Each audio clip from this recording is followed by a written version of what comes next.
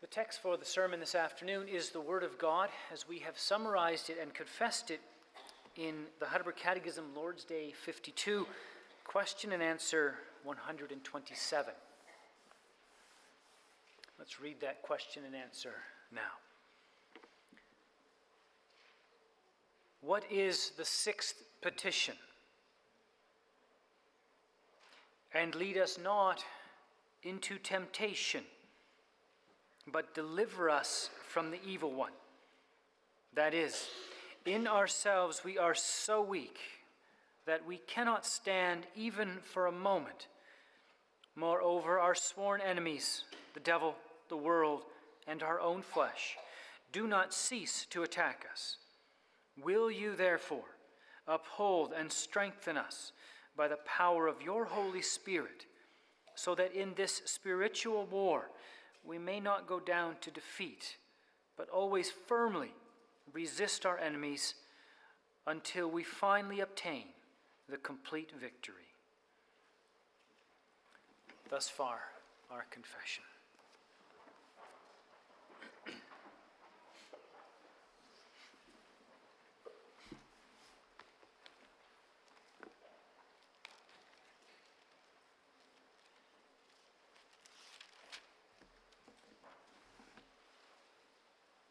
Beloved in our Lord Jesus Christ, in the Lord's Prayer, that last petition, the sixth petition, probably prompts the most questions.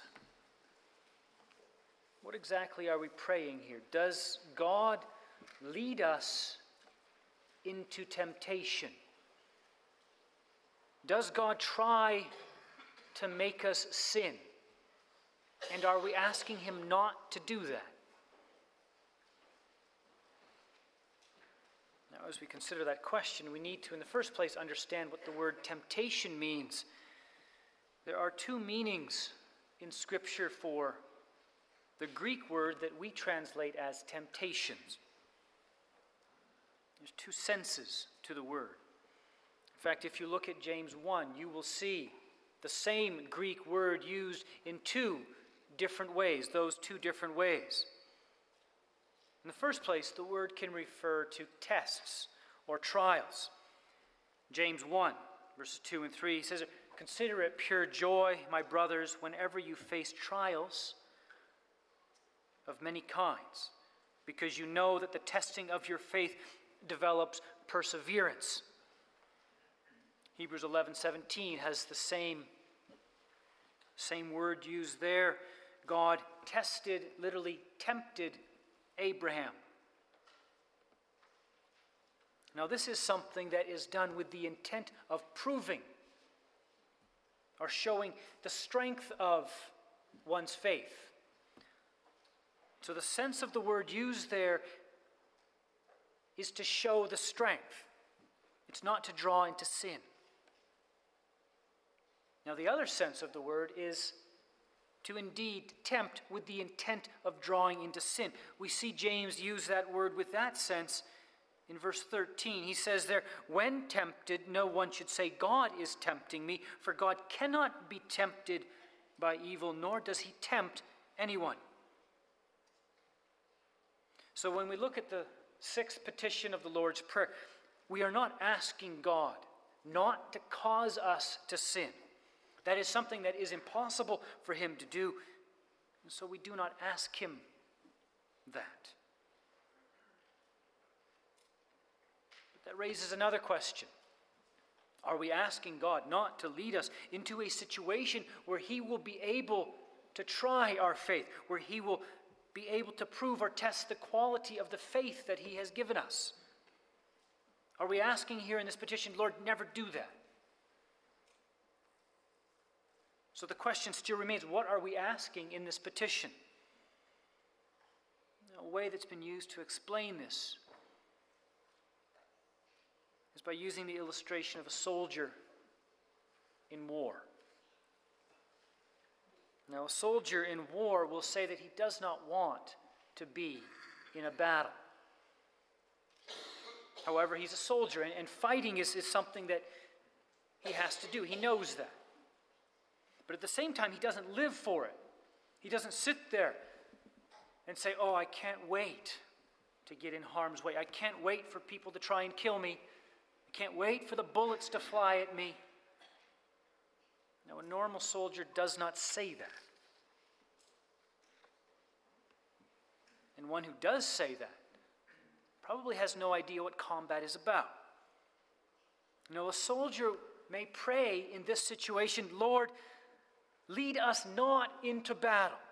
But if we must go, if we must fight, then give us the strength and bring us through.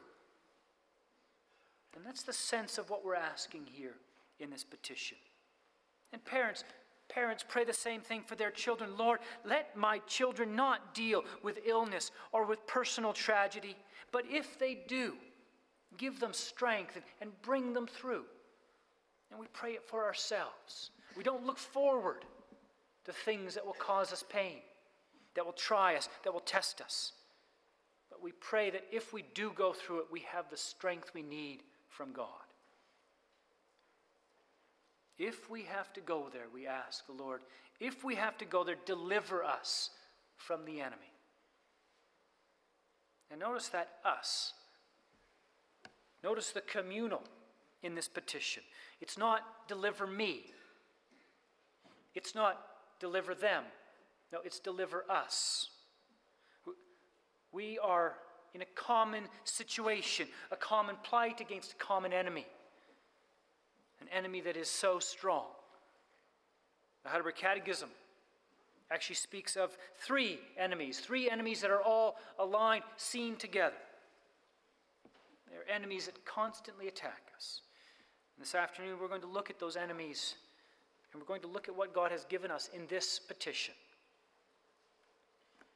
The first enemy the Heidelberg Catechism identifies is the devil. The Lord Jesus commands his disciples to pray, deliver us from the evil one. Now, the first thing we need to notice here is that it is a person. It's not a force. This is not deliver us from some evil force that exists in the universe. Deliver us from evil situations. No, he is referring to a person. Satan is a creature. There are devils. There are individuals who are aligned against us, evil ones. And they are led by the evil one. Their commander-in-chief, Satan. Now, Satan is indeed a creature. He can't be everywhere at once. But he is indeed powerful. He is a foe who is beyond us. And in this petition, we confess that. We confess before the Lord, he is too much for me. Deliver me. And Peter learns the strength of the evil one. Learns the strength of Satan in Luke 22. We read that earlier. In Luke 22, verse 31, the Lord Jesus says to Peter, uses his original name, Simon, Simon, Satan has asked to sift you as wheat. It's like with Job. Satan has asked the Lord for permission to do something to Peter, and he has not been denied that. God has allowed Satan to sift Peter. And Jesus warns him about that. Verse 31, he warns him again. In verse 40, he warns him again in verse 46 about not falling into temptation. But Peter did not understand that strength. He thought he could bear it. He says, I'm ready to go to prison. I'm ready to die for you. I'm strong enough. But in verse 62, he realizes the strength of that enemy as he kneels outside the high priest's house and weeps. He weeps at his failure. He weeps at what Satan did to him. But there's gospel in those tears. Christ prayed for Peter. Peter didn't pray, but Jesus did. Peter's closer to the Lord in those tears than he was when he thought he was strong. No, Peter learned. Peter learned the strength of Satan, and much later he would speak of the devil, of Satan, as a roaring lion. Peter knows. He learned. And how often don't we learn the same way? How often do we not go into battle unprepared? We have not put on the armor of God. We go in on our own strength, and how easily are we defeated? And perhaps that stings as much as the defeat. Not simply that we were defeated, but that we were defeated so easily. You look up something innocent on the internet, perhaps a YouTube video that somebody posts on Facebook. You click on the link and there's an ad all of a sudden on the side. Next thing you know, you're clicking away. Or you go into a situation and something happens and you get so mad so quickly. Perhaps it's at your wife or your husband, a brother or a sister, a child. For some reason, you're driven along. You're pushed. And you fall. Or we enter situations where we know there will be challenges, but we think we are strong. Or we think the situation contains no challenges, and we don't even need to think about being strong.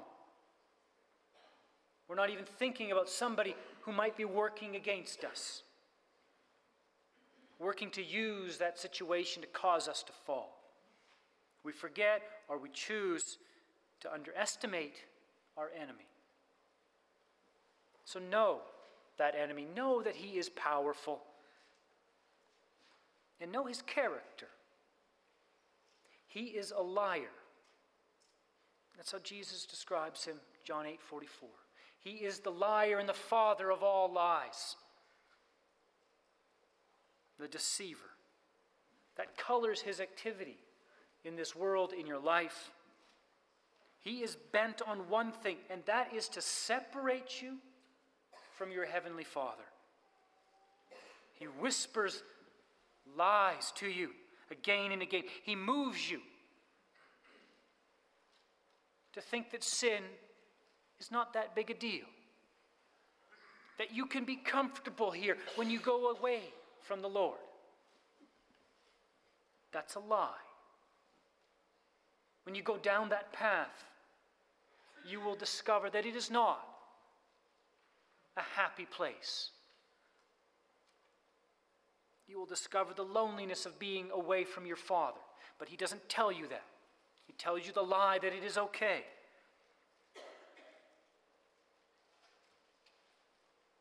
He moves us to question the existence of God. He whispers it into our ears, moves us to cling on by our fingernails. We're pushed along those thoughts.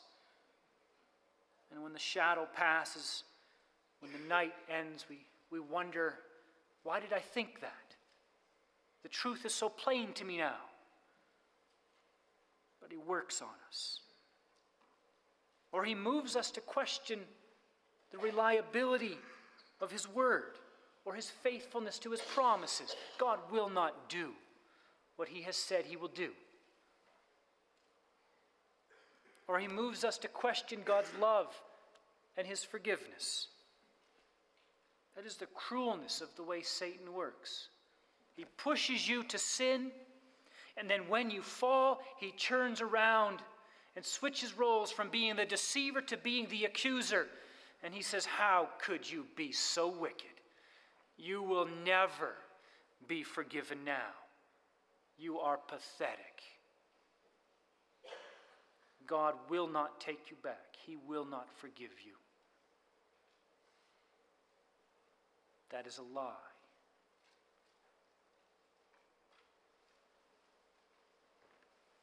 But That's how Satan works. That's how our enemy works against us. He wants to separate us from God. It's a war, and he uses strategy. Many of you have read the Screwtape Letters. You see there in that book how Lewis so beautifully shows how the devil uses strategy. It's all about separating us from God, making us reject God. So when we pray this petition, we pray confessing to God that we are not strong enough. We're saying, don't let us face that enemy, but if we face him, protect us and equip us by your Holy Spirit. But when we pray this petition, we also confess that the devil is under the Lord's power. He is an enemy that can be defeated and who has been defeated. Christ has defeated him. And so when we pray this petition, we pray knowing that he is not an invincible foe. We can stand against him in God's power, in Christ. But there is another enemy that works against us, and that is the world. And when we talk about the world, we don't mean the world of John 3:16, the world that God so loved. We mean the world that is spoken of in 1 John 5:19, the whole world which is under the control of the evil one, as John says there. The world refers here to those who have bought into the lie. They're the ones who are aligned with the evil one, with the devil. Now, they may not acknowledge that. They may not say, yes, I'm in league with the devil. But they have indeed fallen in with him. They have bought into the lie, and they live it, they embrace it. They think that this is it. They think there's nothing wrong with the world. And that world is an enemy. That world, it attacks us, it attracts us, it tries to pull us away from Christ and to itself. And we see this also with Peter and his denials. Peter didn't realize the power of the world. You know, he went into that courtyard of the high priest thinking that he was strong enough for the world, strong enough for those who are opposed to God. You know, if this was a movie, if we made a movie about what Peter did here, I think Hollywood would portray him as the hero. Think about that, how he did this. Peter, he went right into the enemy camp. What a noble act. What a champion. Look at him, walking right into the middle of the courtyard of the high priest who was holding Jesus captive. Would you dare to do that? Well, Peter did. Isn't he incredible? But Jesus wasn't impressed with that. Jesus knew that Peter overestimated himself and underestimated what that world could do to him. The world was too strong for Peter, and he failed. And you can see him being separated from Christ stage by stage. 3 times he's asked. 3 times he goes farther and farther and farther away from Christ. I'm not with him. I'm not one of his disciples. I'm not even from the same region that he's from. Peter falls. It's something that we have to live with as we live in this world. We have a tricky relationship with the world. We're part of the world, but yet we're distinct from the world. And belonging to Christ actually puts us in enmity, puts us in opposition to the world. And that opposition, it wears on us. The danger to us is that we become conformed, like Jell-O. We get formed to the shape of the world. that we get worn down. And we're formed by the world, not by Christ. And so often we fall in this area. We're concerned about what the world thinks about us. Think about it as you go into your jobs. How often are you proud to let people know that you're a Christian? Or do you fear that when they know that, they will snicker? Say, you actually believe all that stuff? That's for weak-minded people. And so what do you believe about origins? About how the world came to be? You believe that about women? You think that men are supposed to lead? You believe that about gays?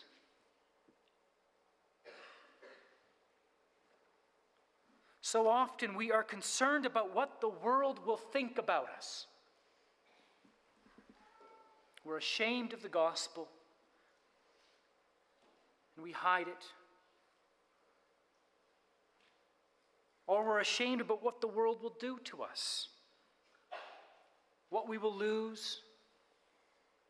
We desire to be accepted by the world. It touches every single one of us.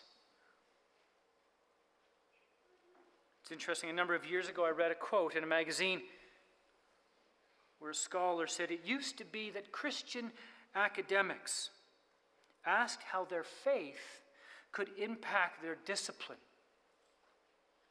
Now, they ask how their discipline can impact their faith. It's been switched around. The world impacts their faith. And how often do we not care more about what the world thinks than what God thinks?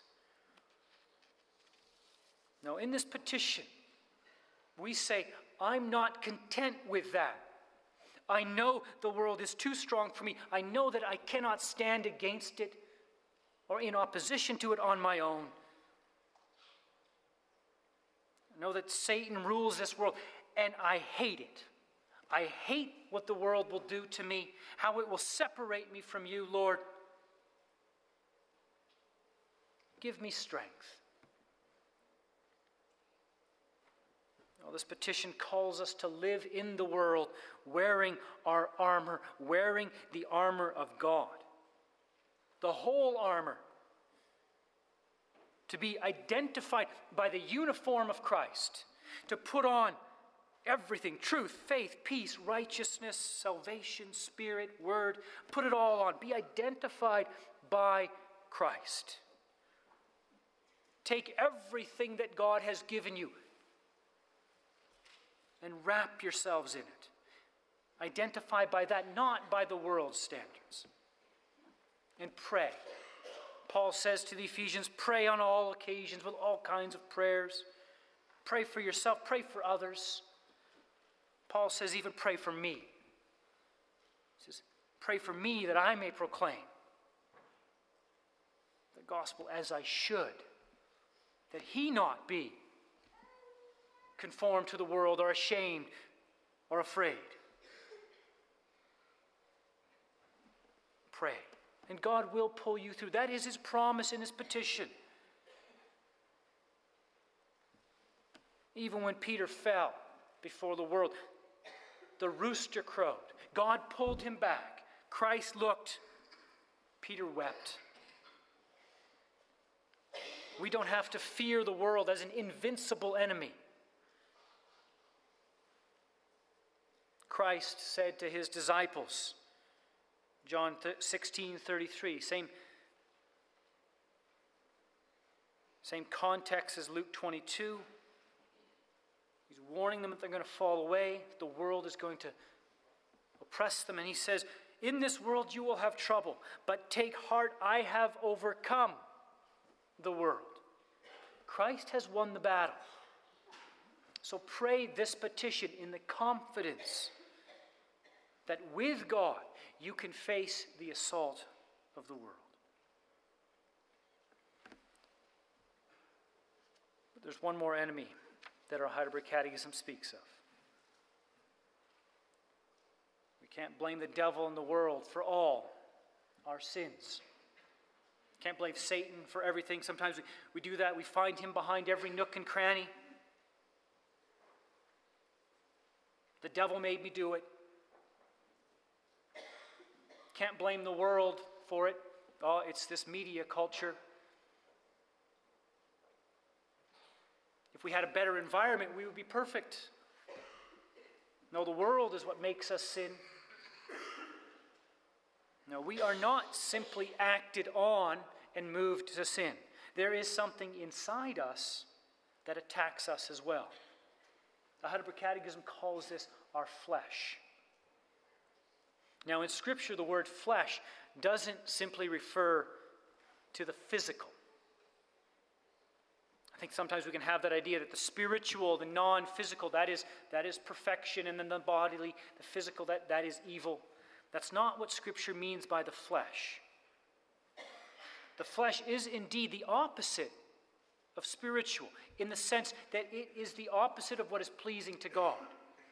In Scripture, flesh, sinful flesh, refers to everything that is connected to our sinful nature in Adam. Everything connected to our fallen nature. That is flesh. And that is our enemy. That is one of our enemies. And we can see the flesh at work in Peter. And we already saw that Peter was sifted by Satan, by the evil one. The devil was attacking him. And we saw that Peter was being attacked by the world, being worn down by the world. We see these two enemies defeat him.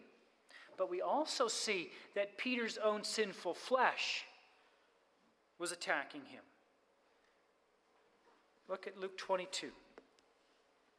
We began reading at verse 24. There's that little paragraph before the Lord Jesus says, Simon, Simon. What's going on in that paragraph? It says there also a dispute arose among them as to who was the greatest.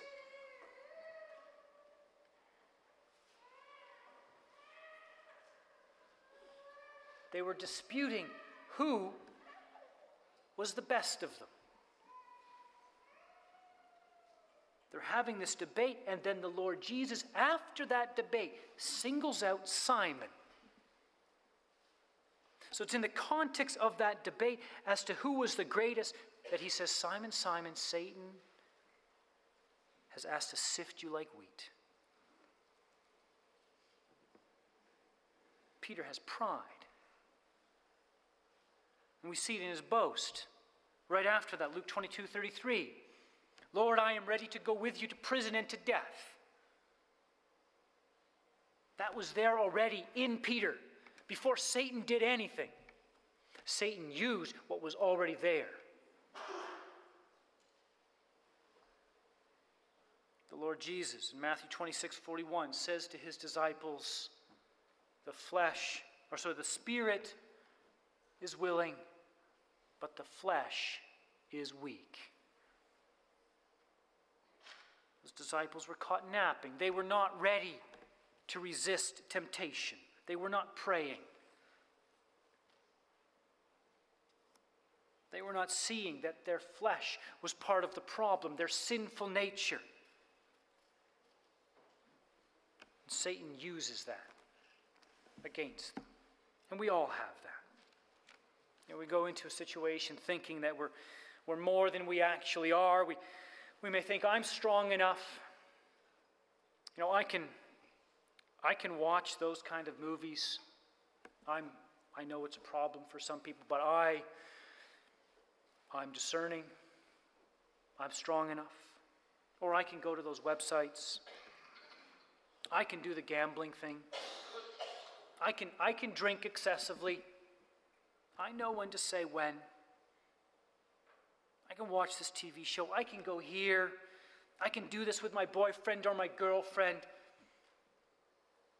I can have this kind of relationship with my boss or my employee or my coworker. It's not going to threaten me. I'm strong enough. And Satan uses that. We get caught napping. like the disciples, like Peter in Luke 22. And our own flesh attacks us. Or we do it a little differently. We allow our sinful tendencies an opportunity. How often do we not do this? There's something we know is wrong. There's a path that we see the doorway to and we know we shouldn't go down, but just a little way. I can go down that path. I'll indulge it for a little while. There's a famous prayer from Augustine that he speaks of in his Confessions. You may recall the story of Augustine. He became one of the greatest theologians of the church. But before he came to Christ, he lived an incredibly sinful life. He had mistresses, he had an illegitimate child. He was caught up in that. And he slowly came to Christ, but he didn't want to leave behind that life he had. And he prayed, looking back, he said, what I was really praying is this: grant me chastity, Lord, but not yet. Not yet. And how often do we say that? Deliver me from the evil I know I'm doing, but not yet. Let me have it a little longer, but pull me back in time. We enjoy the sinful activity just a little too much to give it up. That's part of our flesh. That's part of our enemy. And in this prayer, in this petition, we acknowledge that this enemy is there. We go into the battle with the full armor of God. But in this petition, we know that the first place we look is inside the armor. We look at ourselves. That's where an enemy is as well. Now, the point of the illustration that Paul uses in Ephesians 6, 10-20, is not that we can somehow take on this external armor of God, be wrapped in the things of God, but remain unchanged inside. No, the point is that we are changed as we put on the armor. And so this prayer, this sixth petition, goes to the very heart of who we are. It is a prayer that we be changed. It is a prayer that we do not give in to our sinful flesh, but that we live more and more by the Spirit. Lead us not into temptation, but deliver us from the evil one, is a prayer that is made knowing the weakness of our flesh. We pray this petition knowing who we are. We pray it knowing that in ourselves we are too weak. But as we realize our own weakness, we need to be concerned about something that we can also do here in relation to our flesh, and that is that we resolve ourselves to our fate. How often do we not do that? We are so focused on being sinners, but we are somehow in an odd way content with that. We fall and we say piously, I am a sinner. I am such a sinner, I know. But what can I do? I'm a sinner. I can't stand against him. I'm too weak. I can't do it. If you hear that in this petition, you're not hearing it rightly. This petition does not push us to be helpless, to be inactive. No, it pushes us to see that we are to look to God for our strength. It pushes us to see that by the Spirit, we can withstand our enemies. We can withstand our flesh. We can withstand the world. We can withstand the devil. We are not without help in this spiritual battle. We do not need to go down to defeat every time. We fight the battle to win, but we know that we can't win it on our own strength. What does Paul say in Ephesians 6:10? Be strong, not in ourselves. No, be strong in the Lord and in his mighty power. So by the Spirit, make this prayer.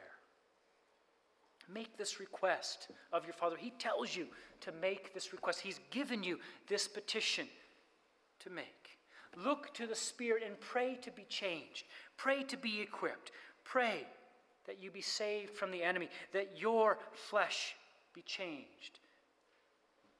As Philippians 3:10, that our flesh be changed, that Christ would change our lowly flesh to be like his glorious body, to be like him. So pray this petition, and may God turn your trials into his victories. Amen.